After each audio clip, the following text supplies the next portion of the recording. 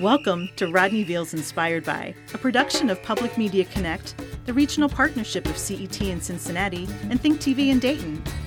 Rodney Veal, our host for this podcast, is an independent choreographer, interdisciplinary artist, and all-around fan of all things arts and creativity, and he's excited to share another great conversation with you. Thank you for listening, and if you enjoy the show, please subscribe on Spotify, Apple Podcasts, or wherever you listen to podcasts.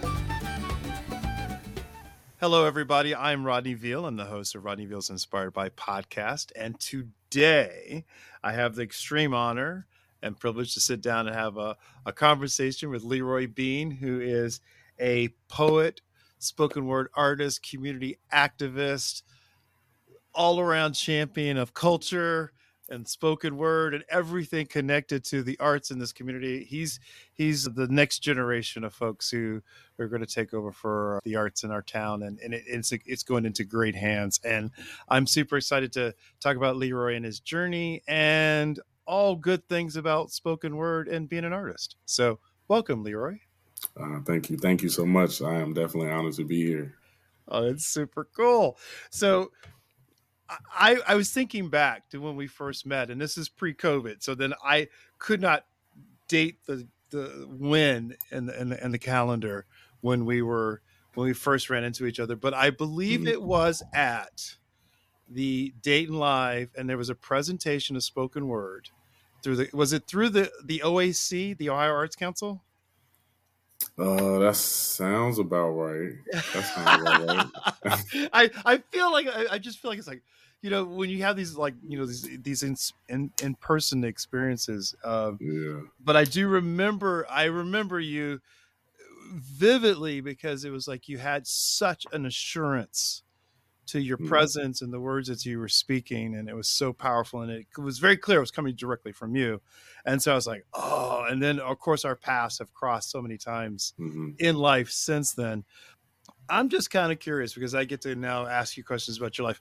You stated something in something I found online that, you know, that this in many ways gave your life a direction. Can you elaborate on what that means? What is it about this that gave you the direction that you think your life didn't have? As in like poetry, art in general? All of it, sir. Man, as I was getting out of college, I was struggling with just figuring out what I wanted to do. I thought that computer engineering was what I wanted to do in my life. I loved math and science. I went to Wright State for computer engineering. I had my first few coding classes, and I was like, this is interesting, but this is just not it. I don't know what it is. And I left, and I had to really sit with myself. Life forced me to sit down and eliminated all distractions. I got laid off from my job. My relationship had ended. I had got into a car accident, left college. Like everything was just gone except me and my ability to reflect. And writing was my outlet for that. And at the time, it was just like Facebook statuses that, you know, my community was encouraging me to continue to write and put out there. And it was that like kind of just kept me going and kept me, you know, in this mindset of facing my life and these choices through creativity when other people could resonate. And it was, I think I wrote probably at least a poem a day for about 9 months straight until I saw my first slam poetry competition that I entered for. I'd never been to an open mic. I had never done anything, you know, as far as putting my poetry out there. It was just, you know, Facebook statuses, and joining that competition was my first time to just like, you know what, I think I can do this. And I really saw how impactful my words were to a crowd and how impactful they had been to me over the course of those 9 months, and just guiding me through this journey of healing and growth. And as soon as I got done with that competition, they told me to stick around, and I just dived into the artist community. And from then, it changed my life. I fell in love with it. I'm like, this is what I wanted to feel from computer engineering, but wasn't getting. And it just took off from there. I fell in love with it. And this is no offense to those who find that joy in computer For sure. coding, but there obviously spoken word and art making is just a little bit more dynamic. That's my bias to it. I mean, For sure. I mean, what possessed you for computer engineering? I mean, I mean, I think this is like a typical story. There's a lot of artists that we've interviewed that started off one way and it completely went to the arts. Yeah. I mean, what was it about computer engineering that you thought was going to be like? All my life, man, math and science, computers, technology was always interesting to me. And even still, there's a piece of that at its foundation that kind of trans over into poetry and writing. But it was, I don't know, it was just something about like how technology was growing for me as a kid in my generation. And it was like always something new with, computer games and video games and phones. And like, I was always interested, and I was like, I want to know how to do this on a very basic level. And like I said, math and science were just one of those things I love to kind of imagine and think forward and be in this space that, like, behind the scenes of how everything works.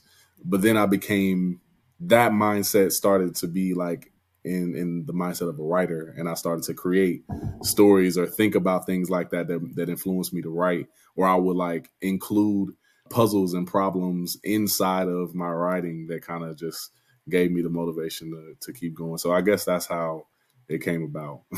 Oh, that's amazing. I mean, it's just a fact that you could kind of see problem solving in this sort of kind of in its way being the foundation, but it's like, there's something very different about the narrative, and there's something that's really powerful about narrative. And what was other than obviously the Facebook community and the community of poetry and writing encouraged you. Because if you're going down a pathway of computer science, I'm sure there are those who are like, wait, what? You're going to make this? That's a pivot in many ways. What was it? I mean, what was that like to deal with? Because I know that pivot. I did that pivot for dance, and it was like, that was a hard pivot for political science to ballet. That I still don't understand, but for sure. As I look back on it, I'm still kind of amazed myself. But when I was younger, I just had this feeling of confidence with it and just knew that it was for me. And a lot of my friends, I would invite them out to poetry shows or open mics that I were going to be in. And they look at me like, what are you talking about? Like, when did you start doing poetry? What? Like, when it happened that fast, a lot of my friends didn't even catch up, and they were thrown off. And it wasn't until, they started to come out and see me perform that they understood. And the people that I was starting to build around me, the community that I was starting to be a part of, it was just undeniable that this is who I've become. I think it took my parents, my family, the longest to really kind of get adjusted to that, for sure. And it was some years before I really started to show them, like, hey, this is what this is doing for me. Like, and this is just who I am. This is where I'm at. And I need the support. If not, like, I'm going to keep doing it. But it was just something that nothing could stop me with. Like, nobody's opinion could change what I had already seen and felt. Oh, I love how you said that nobody could change that feeling, that and that this is right. This felt right for you. I hear that a lot. I mean, we've only done the podcast. I'm talking like I've been doing this podcast for 20 years or something. But it's like, but it seems it's a common thread. It's like we can't. There's something about the path that we've choose, like it just speaks to us that we just can't let go of. You could turn, you could try to pivot away from it, but it's undeniable. And once you get a taste of it, I always tell people, when you get a taste of it, it's something. It's addictive. It's an addiction in a way, because you just constantly want to understand it and embody it. And I felt like when I first saw you, this is the first time I encountered you in spoken word. It felt embodied. It felt like, oh, he's been doing this all his life, and then I find out you haven't been doing it all your life. So it's kind of a surprise to me. For sure. I mean, talk to especially the audience, because how does one maintain a life in spoken word? How do you create a life? I mean, because we always think about the practical, but but for those who may not understand this, I mean, how do you then start to see the artwork in context of everything else? Hmm. This is probably the thing I've had the biggest struggle through in my journey. I think that, that attitude and that hunger that I had when I was a lot younger in this, and it'll be 10 years next year. So the hunger that I had back then was just kind of like this unrealistic motivation and vision for whatever spoken word could be, whatever poetry could be. And that was helpful because it got me where I am. But like about halfway along the journey, it started to get just a little tiring. And it was hard to really figure out how to make this work, how to actually fuse this with some type of life, because I hadn't seen it done before. And I wasn't really too sure what it looked like in the realm of being successful, because I knew it was one of the main things, one of the only things that I could do. But it required me to allow myself to see beyond the limits of what was in front of me. It required me to understand a lot of the process that it takes to be a writer and a lot of the sacrifices that are required in order to be a writer. It got to a point where I had to look at workshops, I had to look at teaching, I had to look at finding a way to make sure that everything that I was doing was moving in the same direction that my artistry was moving in. Because at one point it was just like, oh, I'm trying to keep this job that has nothing to do with art while I also try to make it as an artist. And that was pulling me too thin, and it was exhausting until it was like, okay, let me start over. Let me sit back and look at what is the context of my voice as a writer, and how do I want to start embodying that and using that to curate my life as a whole and start to walk in the same direction with everything I do. And that took years of building. I had moved to Columbus when I first started poetry. I was still trying to work at this hospital. And as soon as I got the chance, when I realized how unhappy I was trying to pull myself in two different directions, I quit. I moved back home to Dayton, and I felt like I had a whole new purpose about things. And then it became community organizing, and that's when it came the open mics and a lot of that work in the community, along with just kind of, like I said, teaching and writing as well. So a lot of rearranging. A lot of rearrangement. I love that. I love the fact that you talk about that rearrangement, and you traveled. Well, I mean, what obviously is Columbus. It's close enough. You are a native Daytonian, correct? Mm-hmm. Yes. And it's close enough. I get that. I understand, family and being close to the source. But then what drew you back to the source in Columbus after you realized, like, okay, working at a hospital is not going to cut it? Is there something about, because it's got to be, did you find that there's a difference between Columbus and Dayton in regards to the understanding of you and your journey, this curating your life to be this artist? I mean, is there a difference? I mean, I'm kind of curious. Is there a difference with an hour and a half away? Yeah. Is there a difference through the perception of the community to wanting to be a spoken word artist? That's a lot. That's a lot to unpack there. For sure. But definitely, I didn't feel like I had a lot of guidance here in Dayton to really fully realize what I wanted, or to see what spoken word could be. The spoken word scene back then, and it's changed a lot since I had moved there, and I was in about 2015. When I got there, there was about an open mic every week, every day of the week. There was slams all the time. Scott Woods, JG, CR Freeman, so many other just legends in the poetry and spoken word game that were able to provide mentorship and just examples through how much infrastructure was there for performing artists, and especially poets. But in Dayton, it wasn't all the way like that. And let me be specific as well to say that it was a lot of Black artists that I needed to see representation from as well. And that's what there wasn't a lot of here in Dayton in that way. So it was understanding that Columbus had a lot to teach me, and it was kind of my place of solitude and study, away from everything that could distract me here, and to just be under the wing of people who were actually doing it. And when I came back to Dayton, it was like I didn't want to come back until I knew I had something to bring back to add to it. And that was a lot of what I learned from Columbus.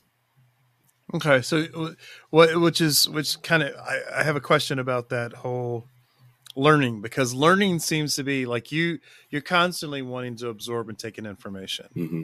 And, I kind of get the vibe, and we're going to talk about your trip to Paris because that's where we have a kind of a kindred spirit about leaving the country. For sure. My question is about that learning piece of it is affecting you, and also too there's representation. Mm-hmm.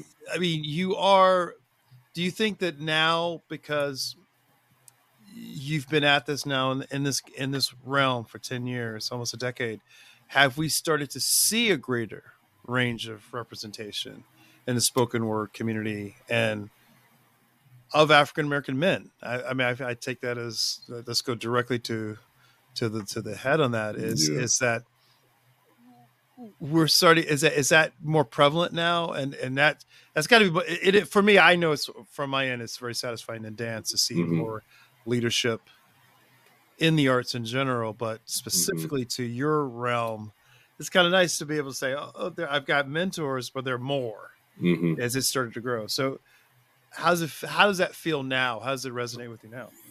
Man, for one, it's different because I'm on a whole different side of it. I'm no longer the younger poet who, is looking for mentorship. I'm actually out here providing it, spaces and all. So that's so interesting. So I will definitely say that there are a lot of up and coming artists that are practicing here in Dayton, that are looking for a place to perform, that are trying to put themselves out there as well as strengthen their craft. Is it still is it more mentorship, more platforms, support? I'll say it's grown a little bit, but there's still a lot more to be had there. But at the same time, and a part of what I'll probably talk more about from my trip to France is that I just think there's a lack of understanding for what type of infrastructure we need as artists, especially as writers. And there's a lot of things that I feel like we're missing in Dayton to have such a icon like Paul Laurence Dunbar. And for so many writers to be coming up here, there should be a lot more infrastructure for us to be able to, come up with or climb up with. So yeah, it's grown a little bit, but there's still more I would like to see. More you would like to. I think that would be that's a statement for all of us. I think that's a totally legitimate observation. Mm-hmm. And so, I mean, and I love how you evoked Paul Laurence Dunbar, because one of the things that I've discovered, we've been working on this documentary on Bing Davis, Mm-hmm. and this notion that the infrastructure for science and technology is put in place, but there was no infrastructure put in for literature and spoken word and language, Mm-hmm. because we had someone who changed the world and how we see poetry and language from an African American perspective. And so, I mean, that's, you're talking well over 100 years ago. Mm-hmm. And so we're at this place now. It's obviously in our DNA. If you're from Dayton, Mm-hmm. it's in our DNA to kind of, you just tap the well of the word and spoken language. Undoubtedly. So when you talk about mentorship, you applied for funding from the county, Montgomery County Arts and Cultural District, Mm-hmm. and it was to start the Baldwin Cafe. Talk about that. I mean, because that was like, you talk about creating space. You went and created space. Yeah. So, talk about it. I mean, how did that? I mean, you went beyond just the words. You were like, let me build a structure. For sure. And again, like, man, definitely representation for where my mind was and just how like forward thinking I was without worrying about anything.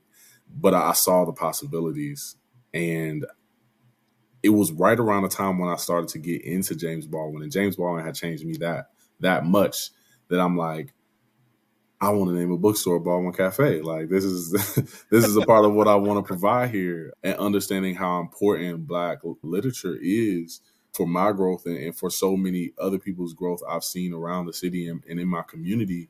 I'm like, there has to be more spaces like this. And on top of that, in terms of places to kind of hang out. And that's what Baldwin Cafe was a representation of, was this third space between home and work or school, where community can truly gather. There's a lot of different spaces that are catered to, mainstream and what makes money, the nightclubs, the coffee shops. But again, in terms of like those Black spaces, and one that was focused on books, that had different types of tea and had that same type of kind of coffee shop vibe, but with, music and just, I don't know, a little modern. It was just something that I felt like was needed at the time. So for writers, for the artists, for the people who were in my community, a space where Black people could be, chill, learn, buy more literature, and be social, and make connections and build relationships.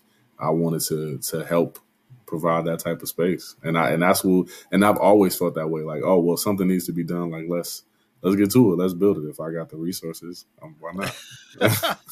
and I'm grateful for that. I think we all are grateful for that, because that's the kind of thinking that leads to us changing as a community. And that's why when I introduced you, said next generation, because as I approach 60, I'm recognizing I didn't realize until I looked in the mirror one day, oh, you've stepped closer to elder territory than you realize. Right. And so it's like kind of knowing, because there's a phrase that Bing Davis uses: reach high, reach back. Mm-hmm. And I think that, like, you're a manifestation of the reach high, reach back. And that's why. And so it's like the fact that, space, you're thinking about it in bigger terms. Mm-hmm. And that's what I think people misunderstand about those who are practitioners of, especially spoken word and the arts in general. You cannot not have a community component to your work. I am now a firm believer it's all about community. Mm-hmm. You can't. So you have to kind of think about, well, if I'm saying these words, but also I need to be around my fellow artists, I need to make the space. And so you're sharing the tradition of someone like a Bing Davis, and Paul Laurence Dunbar and James Baldwin, because they were trying to find those spaces and those places to allow us to grow in spoken word. And what I love is I discovered Bing has a lot of his work is based on spoken word. I didn't know that. Yeah, it's a lot of his. There's a series of works he did in his early career based that Paul Laurence Dunbar wrote. Okay, that started a whole series of clay vessels. Wow. See, it's like, so language is a key part of it. So, and that's one of the things that I've been thinking so deeply about lately as a writer is that that blend between visual artists and storytellers. Is like, visual artists have the benefit of showing you exactly what they want you to see by creating that image, creating that, that thing, that sculpture. But artists don't necessarily, writers don't necessarily have that luxury. We have to say the right words to implant that vision into the audience's minds and into their hearts to get them to feel what we're trying to get them to feel and see what we're trying to get them to see. And to think about that in the exchange of a writer being able to give a visual artist the words to translate that into something physical is mind-blowing to me. And it just is representative of, what change looks like in real time from person to person and how that influence manifests. Oh, so I have a question. Have you collaborated with visual artists? Have you done any collaborations with other people outside in other disciplines? A little bit. Me and Dave Scott actually worked on some things during my first book release, The Love and Theory of Womanology, but I have some even bigger plans, a next level collaboration in mind for what I want to put together for, my experience from France. So more to come on that for sure. Oh, cool. So let's talk about your first book, that as a collaborative effort. I mean, you published. I mean, that's pretty, like I said, you've committed to doing this to the point where it's like, I'm going to publish, I'm going to create space. Mm-hmm. So what's it like? What surprised you about pulling your work together on the page and then creating something that's very permanent, a book? I mean, what's different about that versus doing it as a performative element in front of people? It's kind of nerve-wracking, to be honest. Let me say that first, because It's in a book. I'm putting it out there and I'm about to hit publish. And I proofread this thing. I've had people edit it. I've looked over it so many times and I'm like, please don't let there be no mistakes. Please let people understand what this is about. And like by the time I got through it, I had already kind of moved on from the concept. And I was like, I just want to like put that aside and work on the next thing because, you know, I don't want it to feel outdated, but I had to realize that there are people who still haven't experienced it yet. And they still need to hear that before I even move on to the next thing. So that was a lot to come to terms with, but it was also a really great accomplishment. It was something that I never thought I'd be doing, and to sit there and take the time.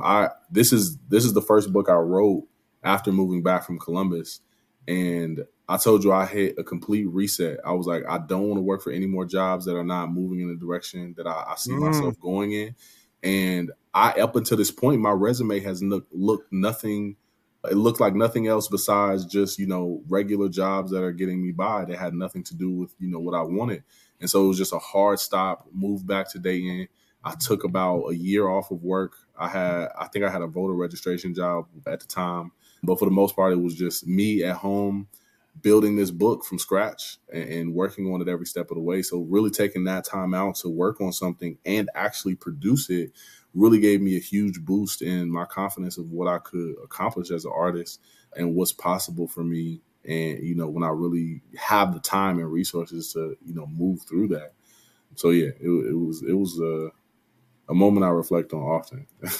At least I try to. Oh, well, I'm glad you do that. I mean, I think to let you know as an elder. Oh God, I can't believe I actually could say the word. Almost an elder. Let's put it this way, because I'm not Bing, definitely not Bing Davis. That's or fair. Audrey Davis, but close, getting closer.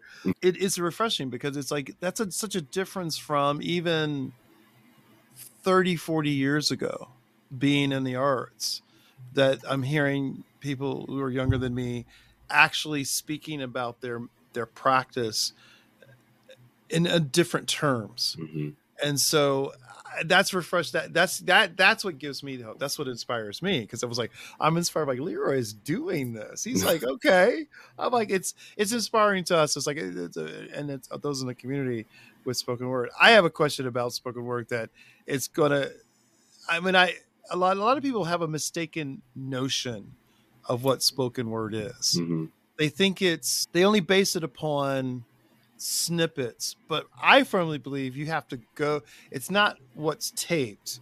You need to be there live. Mm-hmm. I really do feel like that people don't understand that you need to be physically in the space with the person who's speaking. Is that a fair assessment that, you know, it doesn't really capture it as well as it could? Yeah, for sure. We try to communicate that as much as possible through our marketing for Broken English. But yeah, the clips, you know, you get to hear the witty lines, you get to hear the audience reactions, and it's cool to just kind of check out, you know, some quick content. But the experience of watching a spoken word, and I want to say this with a lot of intention, a spoken word artist do their thing on stage. And when I say spoken word artists, it is truly a skill to be able to craft words in a certain way with a certain tone, inflection, the pace, the emphasis on certain words or phrases, to be able to put together the pauses that complement the line that it's attached to, and that engagement that you feel. It's all, and I don't know if you are Avatar Last Airbender fan or anyone else listening. I love it. It's this aspect of bending energy with the audience. And that is something you can't capture with the screen because it's all organic right there in the moment. And it might be emotional. It may be some laughs. It may be a full spectrum of the human experience. But that moment in person with just a spoken word artist on stage and being, you know, captive by them and their performance is next level. It's nothing that a video or a clip could compare to. You can only get pieces from that. Oh, snap. So I love it. I you know, we do the snap of the fingers because that's what dance is. I mean, I can watch a video of dance and be like, oh, I get it. I understand it. But it doesn't impact me the same way as seeing it live. Mm-hmm. There's something about that visceral experience. It's really interesting. We talked to a couple weeks ago, and this podcast aired, with a local comedian, Jesse Nutt, and he talks about crafting. Exactly, he described it in paraphrasing in a very similar way. How you describe spoken word. It's the language. It's like the pauses. It's the inflection points. It's fine tuning. That word doesn't really convey it as well as this word. Yeah. And do you find yourself going back after you've created a work and altering it? I mean, because comedians alter the material to hone it down to its essence. Do you go back and look at yourself and say, well, that worked a year ago, but do you know what I'm saying? I mean, yeah, do you for sure. And that's what I was about to say. The difference between writing for the page and writing for the stage, right? You put it out in a book, kind of, you pick that formatting, it kind of is what it is, and you put it out there. Versus, spoken word and comedy kind of do really mirror each other in that sentiment, because I could have a final poem and I may not understand what needs to be worked on next, what needs to be revised next, until I step in front of an audience. And I realize, like, oh, they reacted to a part that I didn't expect them to react to, or they didn't react to a part that I wanted them to react to, or, maybe I sped through this a little too fast. And it also depends on how many times you've performed it or how many times you've practiced. And even practice doesn't compare to when you're standing in front of the audience. And it's just like you find yourself trying to, manage how you're performing while you're performing. And sometimes, you just need that second round, or you need to, try it again, or you try out some different thing. And you let it live. You let it have its own existence almost. And you use the word embodied. And I really do try my best to embody my work as much as possible to let it live through me. And you never know how it needs to show up one day. I've performed a piece that just popped out a certain way one night that I've never performed it before. Any times I had performed it 100 times before that, and it would be something I'm like, okay, I'm taking notes from that. Like the way that flow went really well, and the audience felt like they were just attentive and hanging on to every word. So yeah, the performance definitely needs, some revisions or some, reworking, just like the writing sometimes. I love it.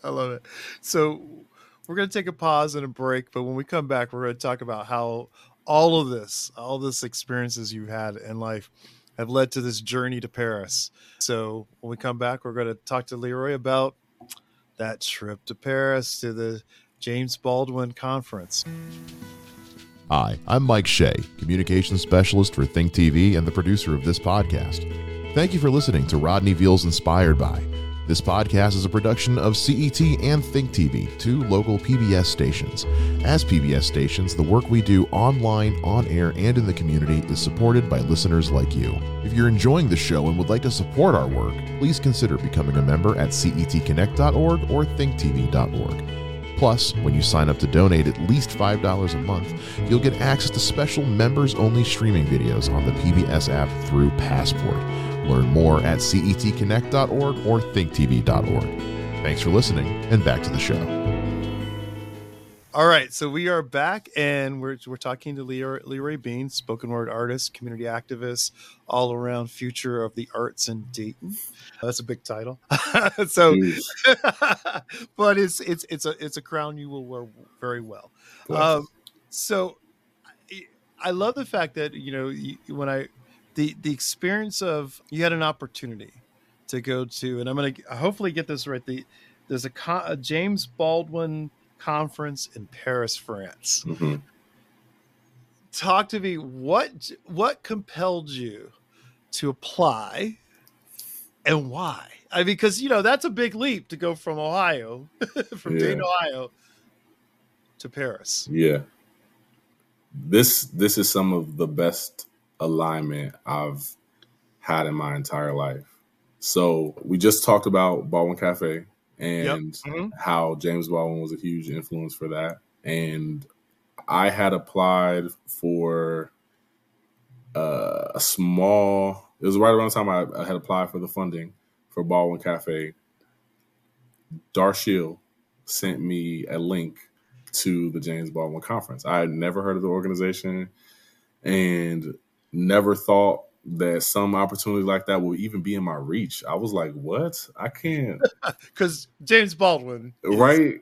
I tell people all the time, and I mean, I go back and read James all the time. Yes. Inspiration. So that's the pedal I had him on for sure. And I was like, I don't know, man. Like I'm just, I was kind of, minimizing myself. I didn't think that it was something that I would even make it accepted to. I had to apply. I had to submit a writing sample. There was also registration fees and stuff like that. It was a hefty price. It wasn't an all expense paid trip. I had to raise the funds, and it was just like, there's no way. Like, I don't know how I'm going to be able to afford this. I don't even know if I'm going to be able to get in. And Darshill's, being a part of my community, and at the time, like, this is when the Heart was just starting out, and we were all living there, creating the foundation of the co-working, co-living space. And she just kind of walked me through it and encouraged me to apply, at least try it out, And I did, and they accepted me, and I was super, super surprised. I'm like, oh, this is crazy. Like, I got accepted. I didn't think I would. Wow. Like, they really love my work. And I was specific. At this time, it was a conference for artists, activists, and academics.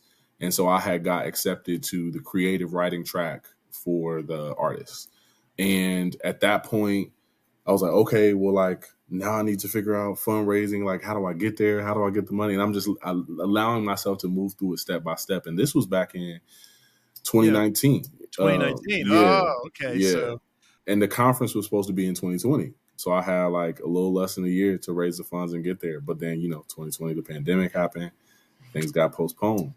And it got postponed every year until the conference, the original conference happened last year, but there wasn't enough people for the creative writing track. So they made a whole separate conference specifically for writers. And so This year, the one that I ended up going to became the James Baldwin Writers Conference, the first one that they had ever done.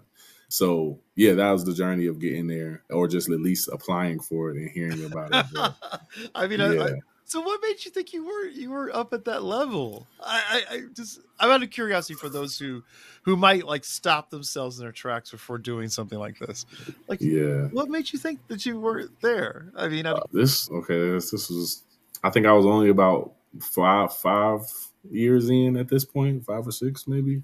And I still see myself as just like a very young artist. And this was the first time I had ever really applied for anything for writing.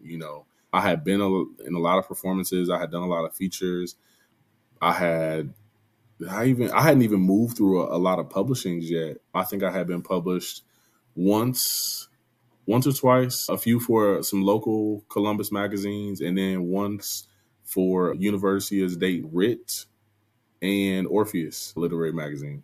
But I was still in my beginning stages of just like kind of putting myself out there. And I was like, they want a writing sample? I've never given anybody a writing sample. I don't even know what this is supposed to look like. And I'm like, I gotta give them my best work.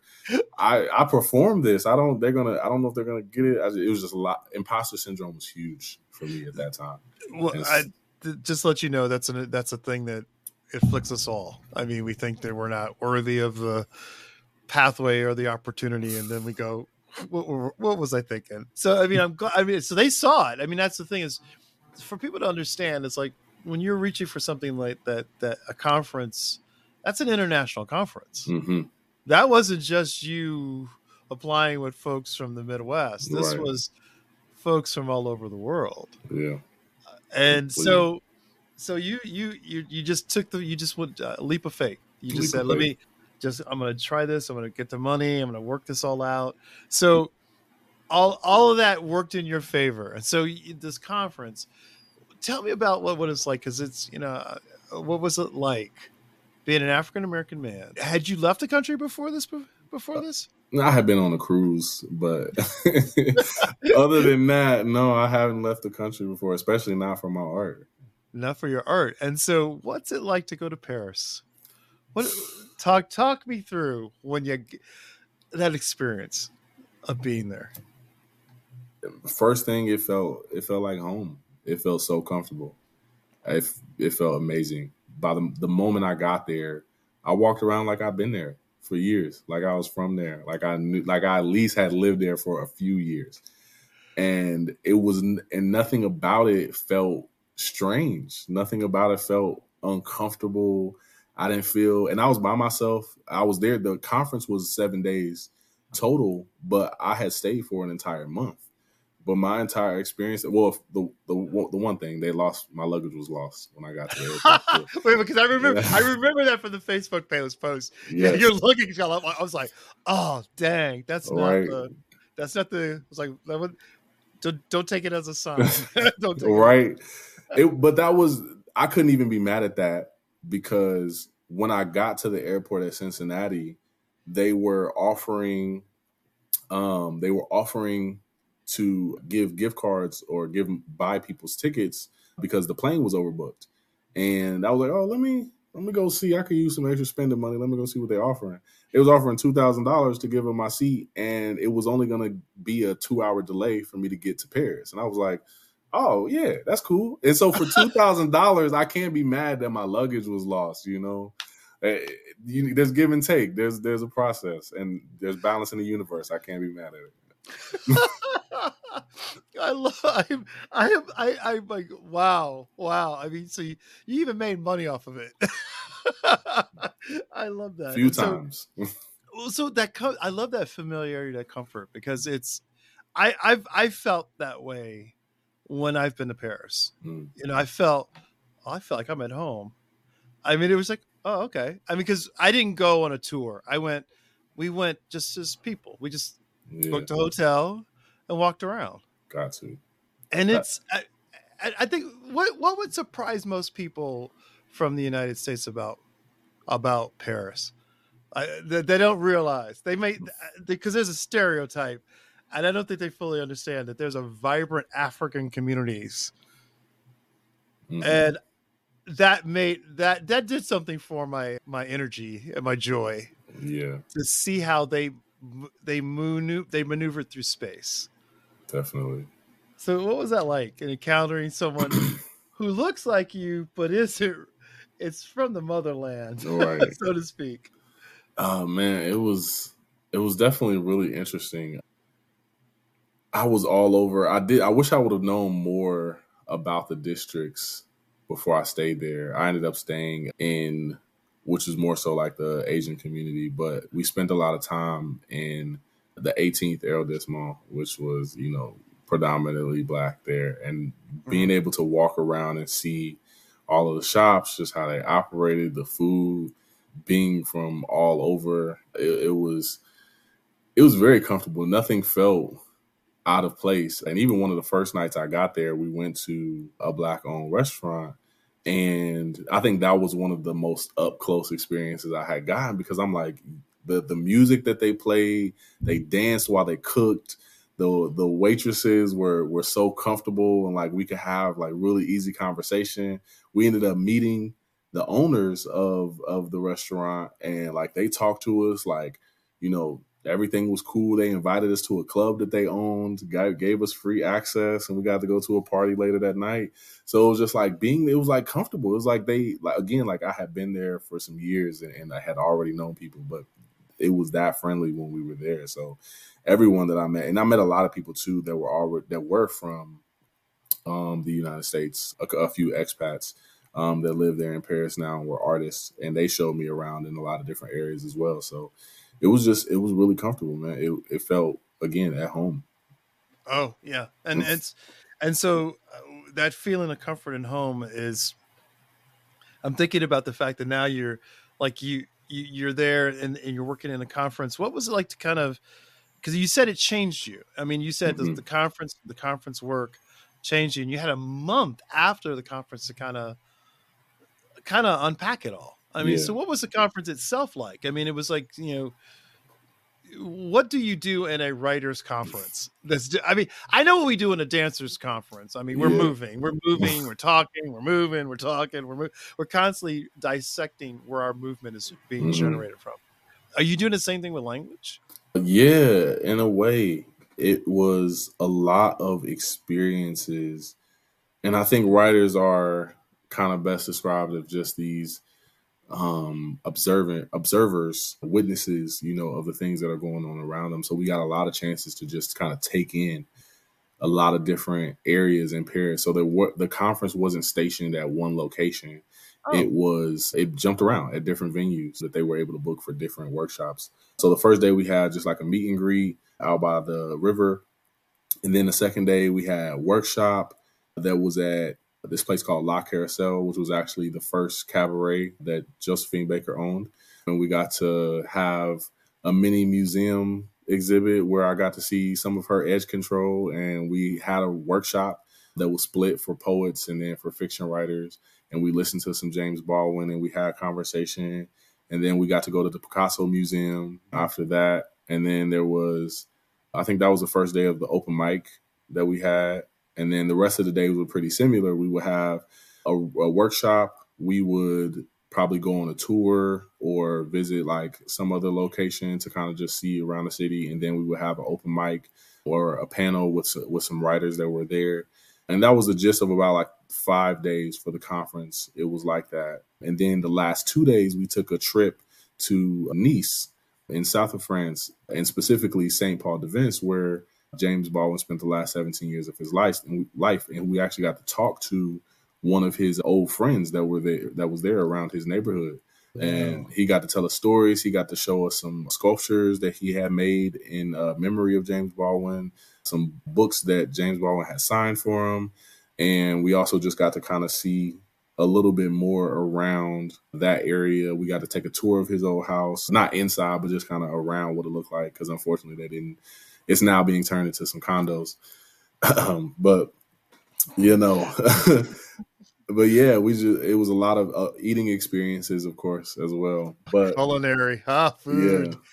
Yeah, that's what they do well. Yeah, a lot of writing experiences and being able to also perform at open mics and stuff. So were the open mics open to the public, or was it just to the conference participants? I mean, I'm kind of curious about that, because sometimes when we go to conferences, you just you perform for your peers, but did it open up? Did it allow for other people to kind of participate? No, it was only for the conference members. However, I was determined to visit an open mic that was local, that was open to the public. And the second day of the workshop, I had met a guy there who had facilitated the workshop, and he told me about a English speaking open mic that happened on Mondays. And so Monday was also a day for one of our open mics. And so I was like, okay, well, I'm gonna go to our open mic, and then I'm gonna show up at, the one that's in the 18th. So we ended up getting our open mic pushed back a couple hours because there was a delay with something. And I'm like, okay, well, I'm gonna still try to make it, because Bruce, who was the facilitator of the workshop, he told me, you got to be there exactly at 8, because if you're not there at 8, you're going to miss the sign up because it fills up quick. So I'm like, okay, I can't miss this. I got to time out everything perfectly. I showed up to our open mic and they got started late. So I ended up having to leave as soon as they got started, because I really wanted to make the one that was local to Paris. And that was amazing. Wow. And we're talking English language spoken word too, as well, which is, I mean, there was clearly an audience. For sure. Oh, what was that like performing in Paris? Oh, come on. You lean back. I was like, yeah, that was a moment, wasn't it? It was amazing. That was a moment where I really got to, if I had any reason to put my imposter syndrome to rest, that would be a reason right there for sure. And I was able to actually go to that open mic about 3 out of the 4 weeks that I was there. And every time I knew that I had something special, I knew that I had a unique voice, because people were amazed. Like, nobody had really seen spoken word performed the way that I brought it to that stage. And I made so many new, I would definitely say friends, community members in Paris that, just ended up talking to me after the show, took pictures, took videos. Hey, do you want me to send these to you? You did great. Da, da, da. Like, and that was really my family for that month that I was there, was the people that I met at that open mic. And it also turned into meeting some people at a writing workshop that also attend the open mic. So it was great. It was like most of the time, most of my years in the community here in Ohio sped up into a month. An accelerator. You got the Right. accelerator. So you talked about you spent a month afterwards. I mean, like, so you were still doing the open mics. What did you do with the rest of your time? Were you just writing? Were you absorbing? Well, obviously living too, but For sure. Definitely living, allowing myself to live and breathe and exist. But yeah, just exploring, just allowing myself to believe. And I have my shirt on today. Allow myself to believe in the poetry, allow myself to believe in the alignment and the synchronicities that were supposed to happen while I was out there. And I just let that guide me. If it was a day where I needed to rest, I rested. I took a nap. I slept in late, whatever I needed to do. But there were days where I just went to go explore. I just walked in no direction in particular.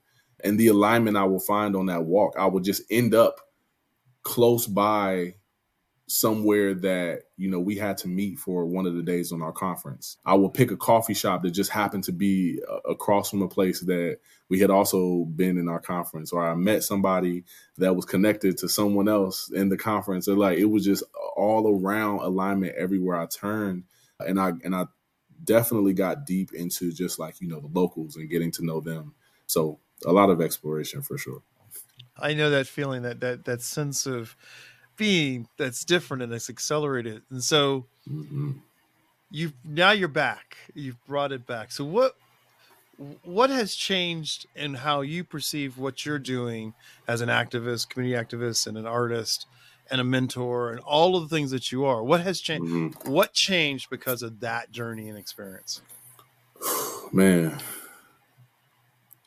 I will say a lot of my faith in my journey, in my understanding my artistic identity, my passion for the art, and understanding how my frustration for the lack of respect of art was kind of misguided a little bit or misdirected. We listened to James Baldwin's speech, The Artist Struggle for His Integrity. And there's something in there that stuck with me a lot while I was there. And he says, that as an artist, I would never come to you as a complainant for doing something that I must do. And he says that, it's not your fault. It's not my fault that I write. And I could see myself flashes of just moments where I had been looking at my community or speaking to my community directly or indirectly as a complainant, as someone who was frustrated because I felt like I wasn't getting the support or recognition that I wanted to see as an artist. And it really wasn't that I was frustrated at the people. I had a passion for it that was so huge. I wanted people to see it how I saw it, but also it was more of the infrastructure, the institutions, and like their support for the artists, how they really give or provide a foundation for artists to be homegrown and to truly listen to and support the local voices and storytellers of their community. And it's having that lack that, just it built up a lot of resentment in me over the years, and it had me in a very kind of tough spot with just how I believed in what was possible, or after these long 10 years, what it started to feel like was possible. And I was starting to get a little more discouraged moment by moment.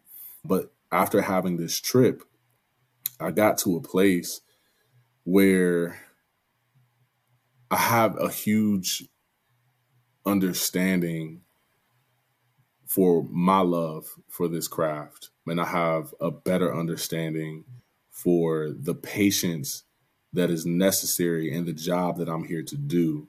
Like, the reason why that support hasn't been in place is because of the power that artistry has. And that is a breaking of everything that you know. To experience art can be reality crushing half the time, more than half the time. And for people to truly recognize that and provide the resources and infrastructure that's needed to thrive, it means that everyone has to come to terms with the things deep inside of themselves that needs a voice, that needs a space, and that is the humanity. That is our emotional connections. That is the relationships and the understanding of interdependence that we must have as communities in order to thrive. And that's a big job. That's a huge job. And it's a lot that is in the way of that mindset right now, of that spiritual journey for a lot of people right now.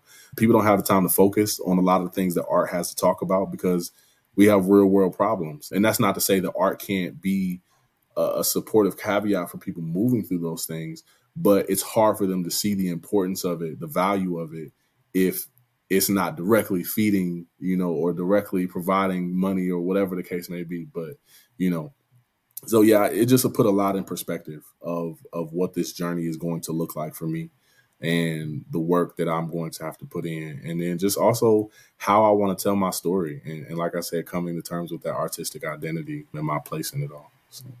That's why you are the future of the arts, because it's a journey. Yeah. You don't see it as a final destination. And so this is what I think all of our people who listen to the podcast needed to hear. And so what would you say as a last thought, what would you say to those who maybe had carried around that sense of anger, that sense of, and also imposter syndrome? What would you say to them after having had the experiences you've had in the last 10 years? What would you say to them that would help them change their minds or see it differently? What would be your words of advice and wisdom? First and foremost, believe in the poetry, believe in the alignment and the way that things work.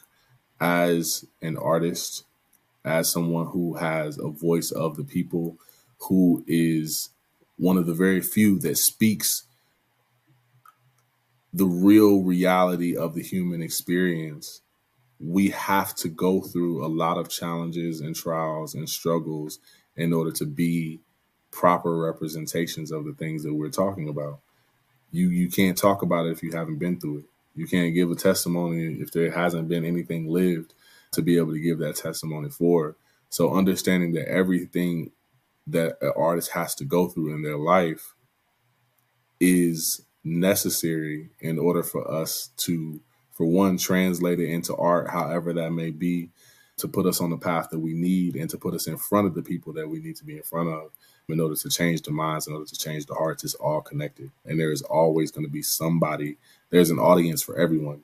And we have to believe that our work is bigger than us. As human beings, as this life can last, it's bigger than all of that. And we have to trust where that is going to go every step of the way. So continue to see those. Remind yourself of those moments. And folks, there we have it. Leroy, thank you so much. Thank you.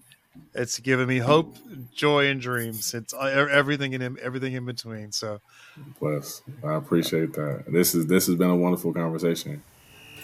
Rodney Veal's Inspired By is a production of Public Media Connect, the regional partnership of CET in Cincinnati and Think TV in Dayton.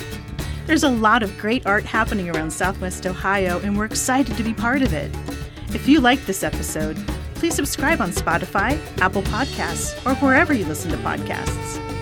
You can learn more and find the show notes at thinktv.org/inspired by or cetconnect.org/inspired by. Thank you.